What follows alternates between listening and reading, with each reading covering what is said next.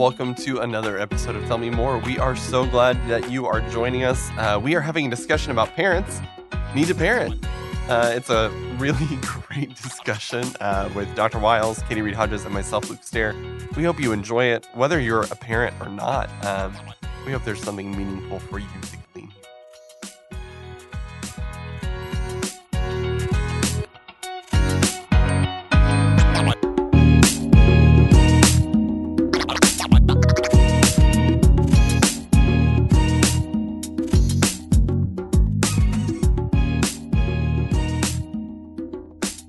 Welcome to this episode of Tell Me More. I, Katie Reed Hodges, am in the podcast studio with Luke David Stair. That's me. Dr. Dennis Ray Wiles. Oh, no. And let's just call it what it is. Our producer, Kyle Andrew Judkins. Right. Kyle, what's your last name? Kyle? His last name is Judkins. He's married to Chelsea. Oh, you mean his middle? You were asking him his middle. Oh, what did I say? Oh, sorry, buddy. Okay. I got the triplet brain. And there's a fun fact that every week when we hit the record button, there's like a 30-second pause, and we mostly just sing about how we it's love to Kyle. Kyle. Yeah. Because he's the only one that hears it. Right. Yes. And we do love Kyle. So, We okay, do. well, glad that Kyle's here listening in just to make sure our audio works correctly because we've had a little bit of problem with this little machine in here. Mhm. And It's Kyle take works, it's actually take three. Three, and we're all parents. in this And room. yeah, we are all wanted parents. Kyle's input as a parent who's just a few Mhm. steps ahead of me, Mhm. doing a great job, he and Chelsea. So Mhm. we're all here together. But we are talking about parenting. Dr. Wiles preached Sunday on the topic of parenting. Mhm. And there's lots to talk about, but you chose the text from Deuteronomy, the Shema, I did. which is this foundational text for Mhm. the life of Israel. And Dr. Wells, I mean, can we jump right in? May we? Please. May we? May we? Okay. Mhm. I was asking all three parties here in the studio with me. You chose this foundational text from Mhm. Deuteronomy, the Shema, Mhm. to talk about parenting. Can you Mhm. tell us why you chose that? Well, the real reason I chose it is because Luke has it tattooed on his hand. And you his thought, I wrist, need and to read thought, up you know on that. what? And I saw it, and I thought it intrigued me, and so actually, I'm glad I could be an inspiration. Actually, Luke does have Shema tattooed on his wrist, so which is a fulfillment of the command itself in some ways. There was some intentionality in that, yes. So there you go. But yeah, the reason I wanted to do it is because I wanted to ground parenting, which I think is the appropriate thing for Christian parents today. Hebrew parents in the Old Testament, for sure, to ground parenting in the context of our relationship with God. And that's what the Shema actually calls for, is this expression of the core faith of Israel.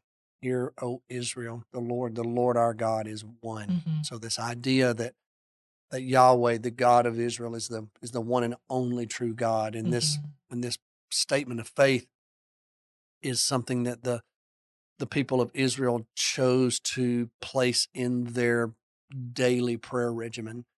And so to me, it was just a good way to begin a conversation about parenting, because I wanted to make sure that our parents know that responsible parenting, I believe, begins with you having a true, deep walk with God. And that core commitment that you have in your relationship with Him, that's what really spills out into your relationship with your children.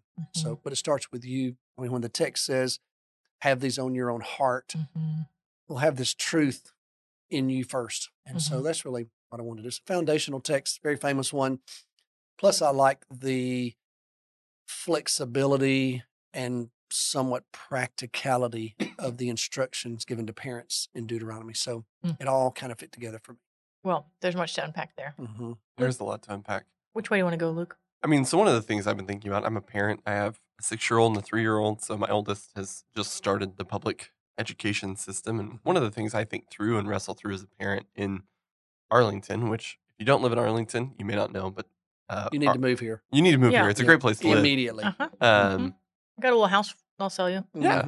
It is little, but But it's a house. It's okay. Arlington's diversity, for those of you who don't know, rivals New York City's, just in terms of ethnicity, religion. I mean, we are up there.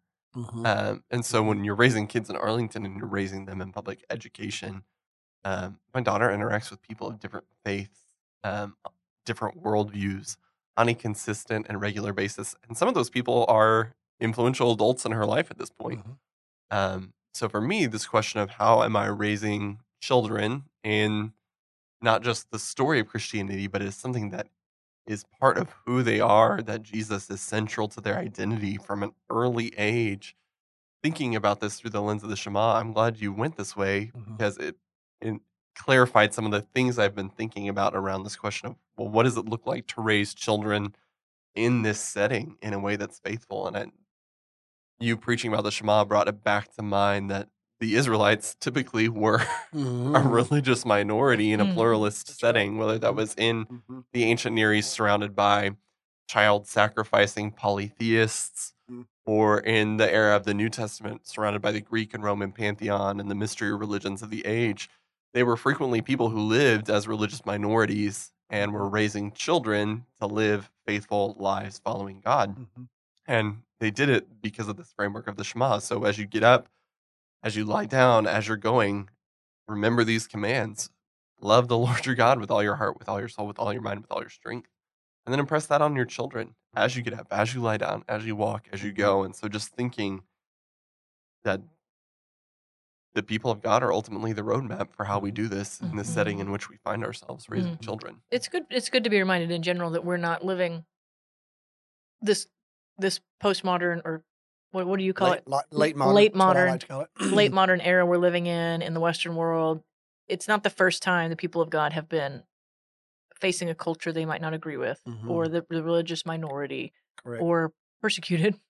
If we are persecuted right now, we could debate that. But it's good to be reminded of that. And so when we do look for how to be good family members, parents, how to do, we actually have scripture that's pretty relevant to teach us the way, right? And in fact, the church often flourishes in the more persecuted areas. Yeah. Well, I don't want to sound pessimistic either, because I think I've come at this from the lens of being a missions person. I think if this is tremendous opportunity, there is so much, I think, hope and optimism in this setting of to make my household this missional light in our community, but I have to be intentional about doing that. And so the fact that my children are surrounded by people of other religions brings tremendous opportunity for us to be a light for Christ in the world. So I'm not looking to shrink back from those opportunities or relationships or disengage or kind of shut our family down. There are times that I want to do that, and it's tempting. But remembering that God's people, even in the Old Testament, were called to be this light in the world. And then Christ just amplifies that command for us. And so turning my household into this light in our community. Wow. Okay. So much there. One, how do you turn your household into a light for the community? Go. Still figuring that one out, but I'll take some wisdom here. Dito? Well, like I said, I think that's why the Shema passage is so foundational, because it falls on the parents. You don't expect your children to have the perspective, the maturity to know how to do something like that. That's the parents' role. And so we embrace that ourselves first. And then we get the chance to decide how to implement what we believe in how we behave and how we just do life. And you typically find that most represented through your habits, just through how you engage your life every day. It's and so then that leads to, I think, the reason why we should be intentional about our habits. I mean, like if you're somebody and you decide, okay, I'm gonna lose weight. I've decided this is what I need to do. Or if I'm going to get back in shape, or I'm going to, pick something, then you have to intentionally decide, I'm going to do this and not that. And you have to get to the point to where it becomes so much a part of you that it really becomes habitual. And so those habits are very important. So I think one of the pathways to being that missional light is to build the right habits into your home that are emerging out of your core convictions, And so that's, and I feel like everybody has, first of all, the responsibility to do it, but then you have the opportunity to figure out how to do it creatively. That's what I meant a while ago when I like the way this text in Deuteronomy frames the parents' responsibility, because it gives you enough suggestion, but leaves room for you to figure it out. Because the way that, to me, the way this text works is it starts with the internal, put this on your heart, goes to your family, impresses on your children. It goes to your everyday life, wear it on your arms or your wrists, wear it on your forehead. So when you're out in public, even put it on your house. Just mark your house, so when every time you leave, every time you come back, there it is on the doorpost, or when neighbors walk by, obviously this is who these people are. So to me, that's kind of a holistic application of your core relationship with God. It should govern everything about your behavior. We just happened on Sunday to focus on the parental side of it. We could have just as easily talked about how do you engage in the public sphere, whereas, I know, and Luke, we've talked about this. Sometimes there are Jews who take this literally. So they actually wear the teachings on their wrists and they have it attached to their foreheads, these phylacteries. Was that exactly what God meant in this text? I don't know. I just know that's happened. I would interpret it a little more symbolically. That's just how I would have viewed it, that it's in your hands. This is what you put your hands to and what you're thinking about. It's on the front of your mind all the time. And then when you're out in the marketplace, it's how you behave and you're reminded of it because it's just so much on your mind. And then it's on the doorposts of your home. So this is how we live our lives. I'm marked as one of God's children. But we decided, since it was a focus on family, I just chose the parenting piece of this. But we could have taken it to how you behave in public, how you engage in business. I mean, the whole thing, I think, is there for us. So I think when it comes to your own home, when I'm doing premarital conversations with the couples, we talk about what does it mean to build your own home? Because now you're going to get the chance to do that. And I asked them to set a goal of building a home that is biblically based, Christ-centered, Spirit-filled, and has a certain missional purpose to it. And your hope and your desire is that it becomes a refuge for you, that it becomes a place of blessing for you, and that it becomes a magnet for you and others that you're drawn to and that others are drawn to, so that you can look forward to going home every night. And you can rear children in that kind of environment where the home becomes like a magnet to them. It's a powerful draw to them. There's love that extends beyond whatever their circumstances are. So, and the text says, okay, well, here's how to do it. First, impress. And that's that, as I taught Sunday morning, that thumbprint, that. It's a good word chosen in the Shema. Yes. Impress it upon your children. So that's a part of our job to shape, form, and then the practical kind of framework when you lie down, when you rise up, when you're walking along the road. In other words, the way I read that is in your real life, you do it. And so does that mean, you don't need to have like quote unquote family devotionals as a Christian family, Christian parents? I would say, no, I think you probably should. I think you should figure out in the rhythm of your life how to do that. Every family's different. We did that when our kids were little. We finally realized trying to do that every day was just really difficult. So we tried to capture moments along the day and then have just kind of one day where, okay, this is what we do at supper, or whatever, bedtime. But I think that's important. I think it's important for children to see their parents engaging in spiritual disciplines and trying to help them understand them. But as you go along the way, as you rise up, those bedtime blessings, the morning greetings, the, just finding your way along the road. We, in our original podcast, we talked about this, but I'll just talk about it again. First time we bought a car that had the sunroof, which you tend to call. No, I remember back in the day, they called it a moonroof. A moonroof. Yeah. Okay. And I do think you're right about that. Well, the original one we had didn't I feel like open. when I was a kid, we talked about moonroofs. And a moonroof, somewhere along the way, we call them sunroof. Are they the same piece of glass? I don't know. If I were old enough to be your dad. If you were, which once again, let's hit it. Okay. I was born in 1985. Okay. And you were married in 81. But that and doesn't Luke, necessarily you were born mean I was ready. I was born in 1990. Okay, Kyle, somewhere in between. Yeah, 88. Lord help so me. we are please, your children. Please. Yes. Okay. Yep. So first one Parent we bought. us. First one we bought. Father Dennis. It didn't open, but it had a shade that opened. In other words, but it was a manual thing. You could reach up but there. The glass was set. The glass was set. Okay.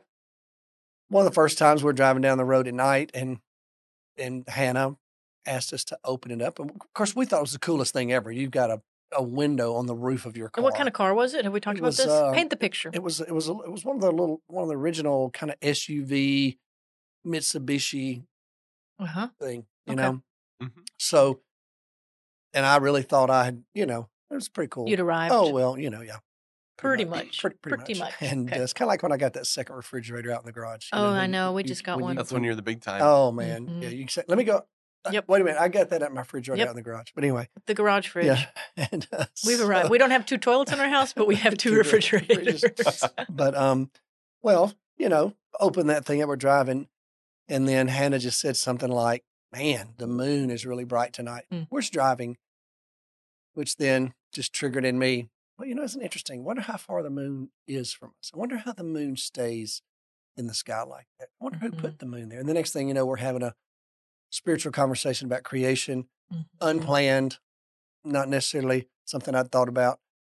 But I had tried to take this text to heart. Okay, here's a chance to just teach along the way. So that's what we tried to implement, and hopefully it gave others, whenever they were with us, to experience that very same thing. So when other children were around, we didn't change how we did things just because we had guests. So I think that's where it starts, being that missional light. It starts with your own family, helping them to understand who we are, why we don't do some of these things, why we do other things, Well, and this, y'all, Luke and Dr. Wiles, y'all are pretty hot on this book. We are. Habits of the Household. Yep. Justin Whitmore Early. Yeah. Luke turned me on to it. It's been good. And tell us what you like about it, because I hear some things about the as you go and kind of the habits that it seems like we're pulling it. It's either confirming what we already believe or we're learning it from this guy. I think it's definitely Shema style parenting. Feels like it. And Kyle, our producer who's in the room, we have this group. This is my shameless plug. If you are a dad of young kids, we have a group called Dudes Being Dads. We meet at 9 p.m. on Zoom. You can email me if you are interested.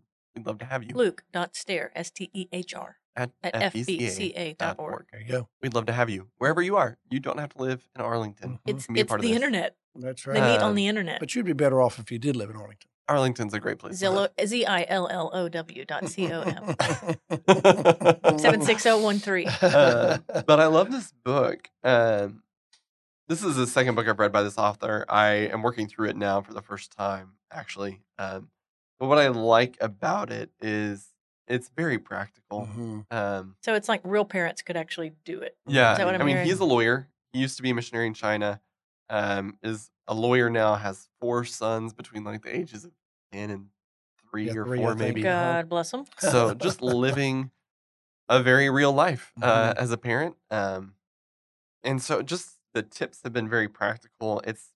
Every chapter is kind of a different breakdown. So after you get to the introduction, it's habits of waking, habits of mealtime, habits of discipline. The discipline chapter is probably one of the best chapters I've ever read on discipline. Screen time, family devotions, marriage, work, play, conversations. How do you teach your kids to have conversations? And then bedtime. So just orienting real practical habits around just real life with children. Right. And also, what we're talking about, because some of those topics reminded me, our youth ministry has a podcast called It Takes a Village, which is trying to equip parents of older teens, particularly. I mean, older kids. Teenagers. Yeah. Preteens, teens. Teenagers. Great podcast. And I know it talks about some of those same very topics. And so if you found this podcast, you can find that one.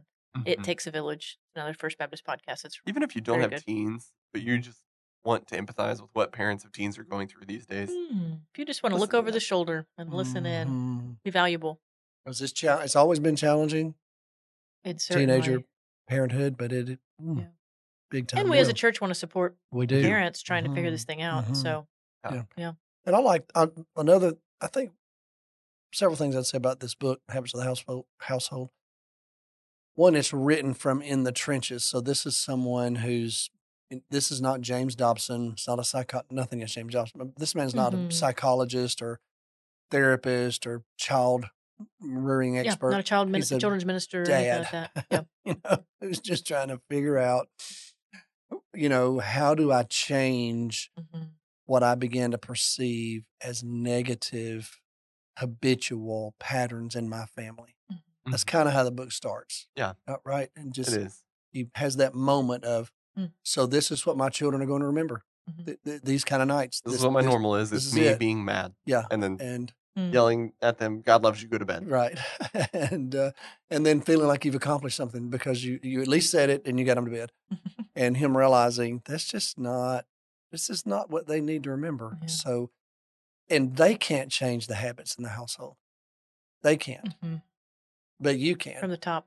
Right. Yeah. And then what I also like about it is the way he encourages you to embrace the awkwardness of any transition where you just announce, like he says, you just announce, okay, from now on Wednesday nights, this is what we're going to do. And everybody's like, okay, then they can just go back to their, but the fact is, he said, I named it, we said it, and then we've started, and it's taken time. But I love that. I also like the ways that he helps you look for encouragement. So like at one point in the book, he says they're talking, they're having a conversation at the table or whatever. And the little one says, starts talking about something.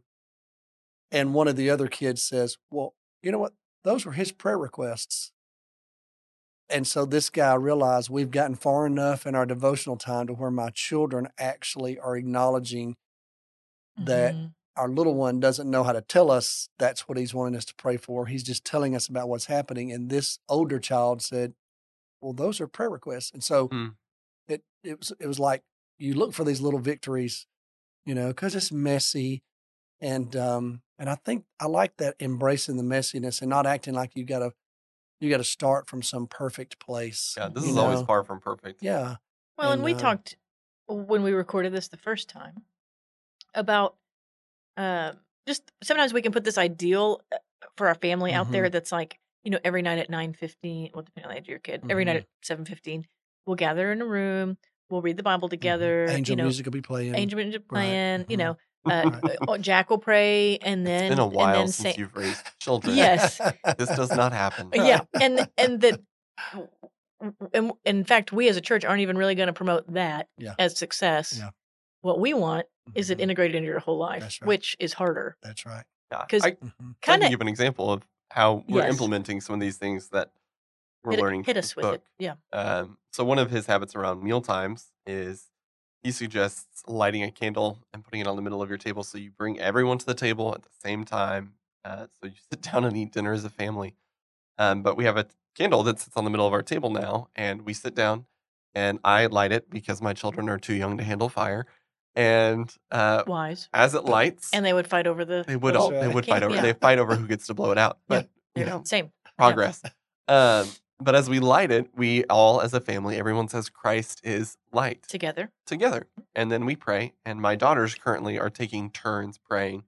So my 3-year-old just prays a very simple prayer that they pray over lunch at our CDC. I bet it's precious. And it's precious. It's sweet. It's cute. Our older one is, praying her own prayers, and sometimes they are heresy, and sometimes they are not, and it is what it is. But she's learning to pray. She's practicing praying. We're giving her the opportunity. And then we blow out the candle, and we eat dinner, and we try to talk to each other. We don't have our phones at the table with us, which is another thing he suggests, and which is wise, because in a few years I'll have teenagers, and I'm going to tell them not to have phones at the table. So we're just starting now with us. And he doesn't say this in the book, but it's something I thought of as well. When we got our dog a few years ago, we went to dog obedience training. And one of the first things they said to us is dog obedience training, not so much about training the dog, it's about changing you. Because the dog is responding to you. So if you want your dog to do something, you actually have to change yourself. No, thank you. Right. Let me go find a different But there's dog wisdom trainer. in that, and I think there's a lesson in there for parenting. A different animal. Yeah. Ultimately, this is about changing ourselves. Rabbits, fish. And I think I like that, Luke, because it's a simple thing. And I think that is also what I like about that book. It's what I like about Deuteronomy. It's simple. I mean, it's okay when it comes time to go to bed. We always, we were book readers. So Cindy wanted to read a book, and Cindy wanted to read the Bible. So we read the Bible. And our kids knew that was the signal. You're winding down. The day's coming to an end when mom has a book in her hand, and this is what we're doing. But they looked forward to it. I can't even remember when my kids got older. It's so funny. Both of them are voracious readers. They're both just really smart kids. They just are. They're smart adults, and both of them are the kind of kids that'll read something one time and go take a test and make 100. They knock the chart off of ACTs or they're just that kid. Both of them. I wonder where they get that from. But what's funny is even as teenagers, there were times when we would, in the evening or whatever, we would sit down and they would say, "Hey, Dad, why don't you read that to us?" And I would think, well, why would I read this to you? But there was just something about it. Even sometimes in the car, we'd be driving and they're teenagers and they would say, "Hey, Dad, why don't you read this book to us?" And I would think, isn't that interesting that it's so woven into their world? It felt at home to them to hear their parents reading a book to them. And so I find that fascinating, but I actually love it because I think it reminded me these habits that started when they were really little still bring them comfort, even as they got older. And so our granddaughter has introduced to us our little, sometimes, not all the time, at meals, we do the rose, the thorn, and the sunflower. So the kids each tell, or actually everybody, a rose is something really sweet that happened to you today. The thorn is something that was a little harder. And then the sunflower was something just kind of fun, the unexpected. Sweet. And it's interesting. But the other tradition that we have in our home, Cindy started this years ago. Cindy did not grow up in a family that did birthday parties. My family did birthday parties. And for some reason, my parents, our home was the home. So all my cousins, my aunt and uncle, everybody's birthday party was always at our house. So I just grew up with birthday parties. And so Cindy is a stickler for birthday parties. Okay. And when you have a birthday party, you get the birthday plate. It's your birthday. Oh, is it red? It's red. Does it say you are special? I think so. Yeah. We had a birthday plate. Yeah, so you get and it was red and said you get special. You get the plate and you get your dessert. So Cindy, she knows what everybody likes. So you get the dessert that's yours. Well, I need 3 of those plates. Yes. In my home. That's right. Is what I'm thinking from this corner of the podcast studio. But then when we sit down at the table, sing happy birthday, you go around the table and everybody says what they like, love, appreciate about the birthday person. And it's just a tradition. What's funny is if you kind of get in a hurry now in our family and you don't think about it, one of the kids will say, "Well, we haven't had the birthday talk. We haven't even said, wait a minute, we can't get up yet."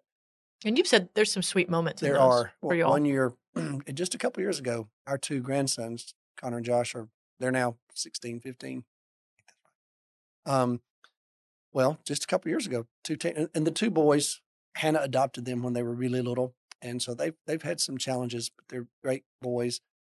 But they're very close. They're almost like twins, really, because they've just been so close for so long. And they're only a year apart. They're a year apart. Yeah. And but anyway, it was Connor's birthday, and we get around to Joshua, the younger one, and it's his turn to speak affirmation to Connor, and he starts talking about his brother and starts crying. And at first, Connor wasn't sure how to respond to it, so he kind of poked fun at his brother. And then, Joshua punched him and he punched him back. And then it kind of got quiet. And all of a sudden, Connor got kind of teary-eyed because his brother was teary-eyed. Well, you can just imagine all of us. It was one of those moments where we're all kind of looking at each other going, "Oh my goodness, it's meaningful to them, And so that affirmed to me that little habit. It's not that big a deal really, but it's a big deal in our family. And we have a lot of people now, so we have a lot of birthdays.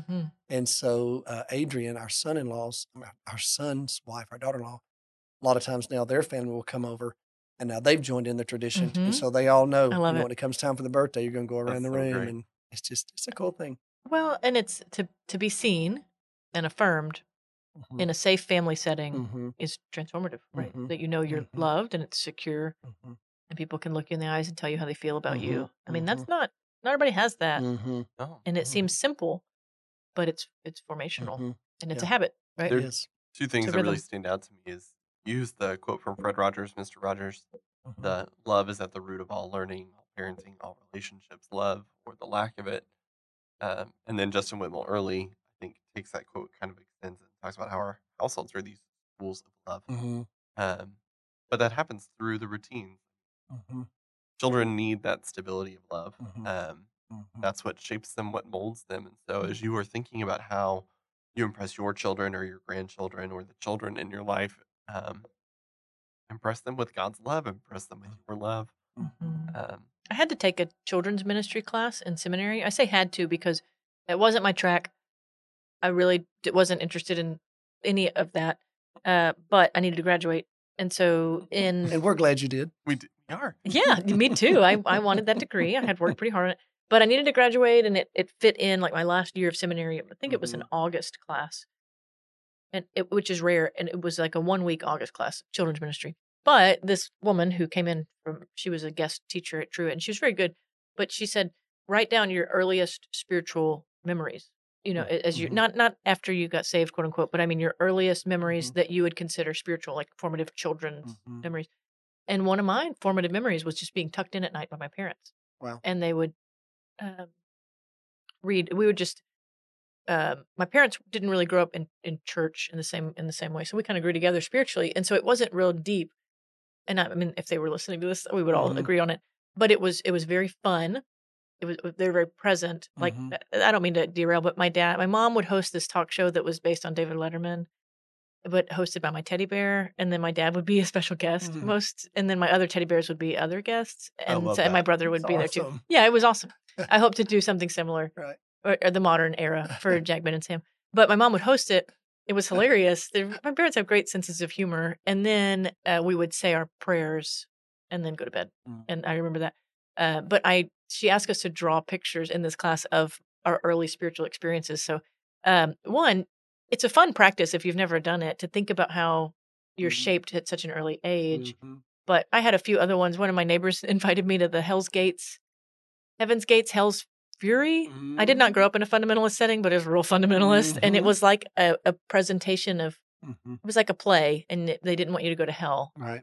And so at the end, you prayed the sinner's prayer, and they kind of pushed me down the aisle. To this day, it is not a spiritual experience for me. It was just a thing I did because they wanted me to walk the aisle. I remember going back and meeting with a counselor and being like a prayer counselor, and just, I don't know. I was like, I don't know. They just wanted me to walk down here.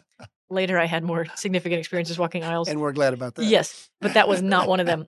All that to say, fascinating. The third one was that my grandma gave me the Left Behind series for kids, which also had probably more of a Heaven's Gates, Hell's Furies. Give me something to dream about at night. The other end of the spectrum, though, was when I was really little. I just remember this little bedroom in my memory with these little rainbows on the wall, and my mom tucking me in and us doing a David Letterman style bedtime and then saying our prayers.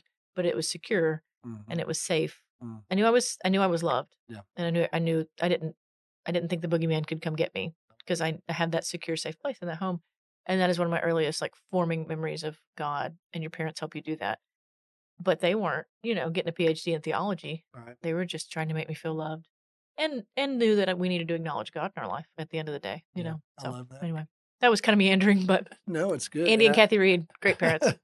And top-notch parents. I think what I would say to parents, those kinds of things, you may not realize how important they are, but in retrospect, pretty incredible. Who is it? I can't remember who it is. It's not, I think it was Mark Twain, some American writer.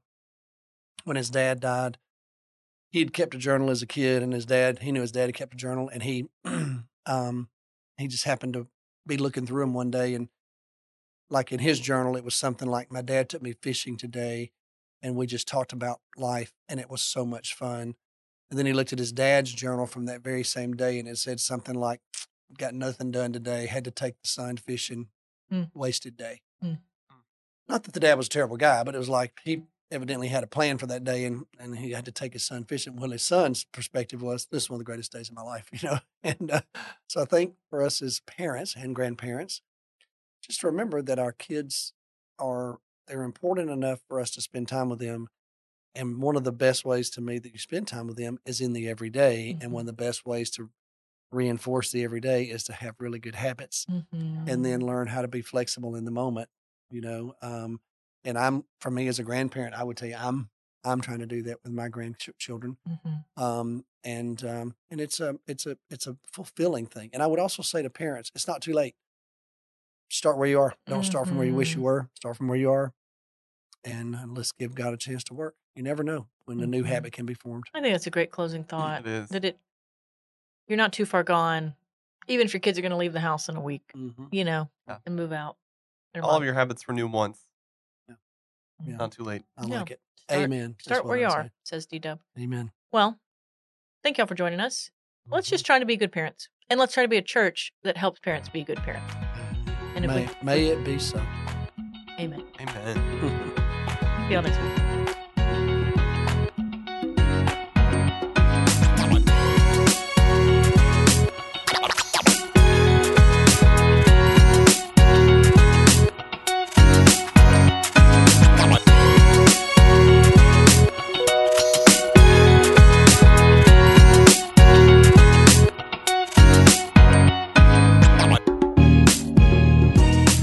Thanks for listening to the Tell Me More podcast today. You can subscribe to this podcast on your app of choice, or you can visit us at fbca.org to find out more information about the podcast and our church.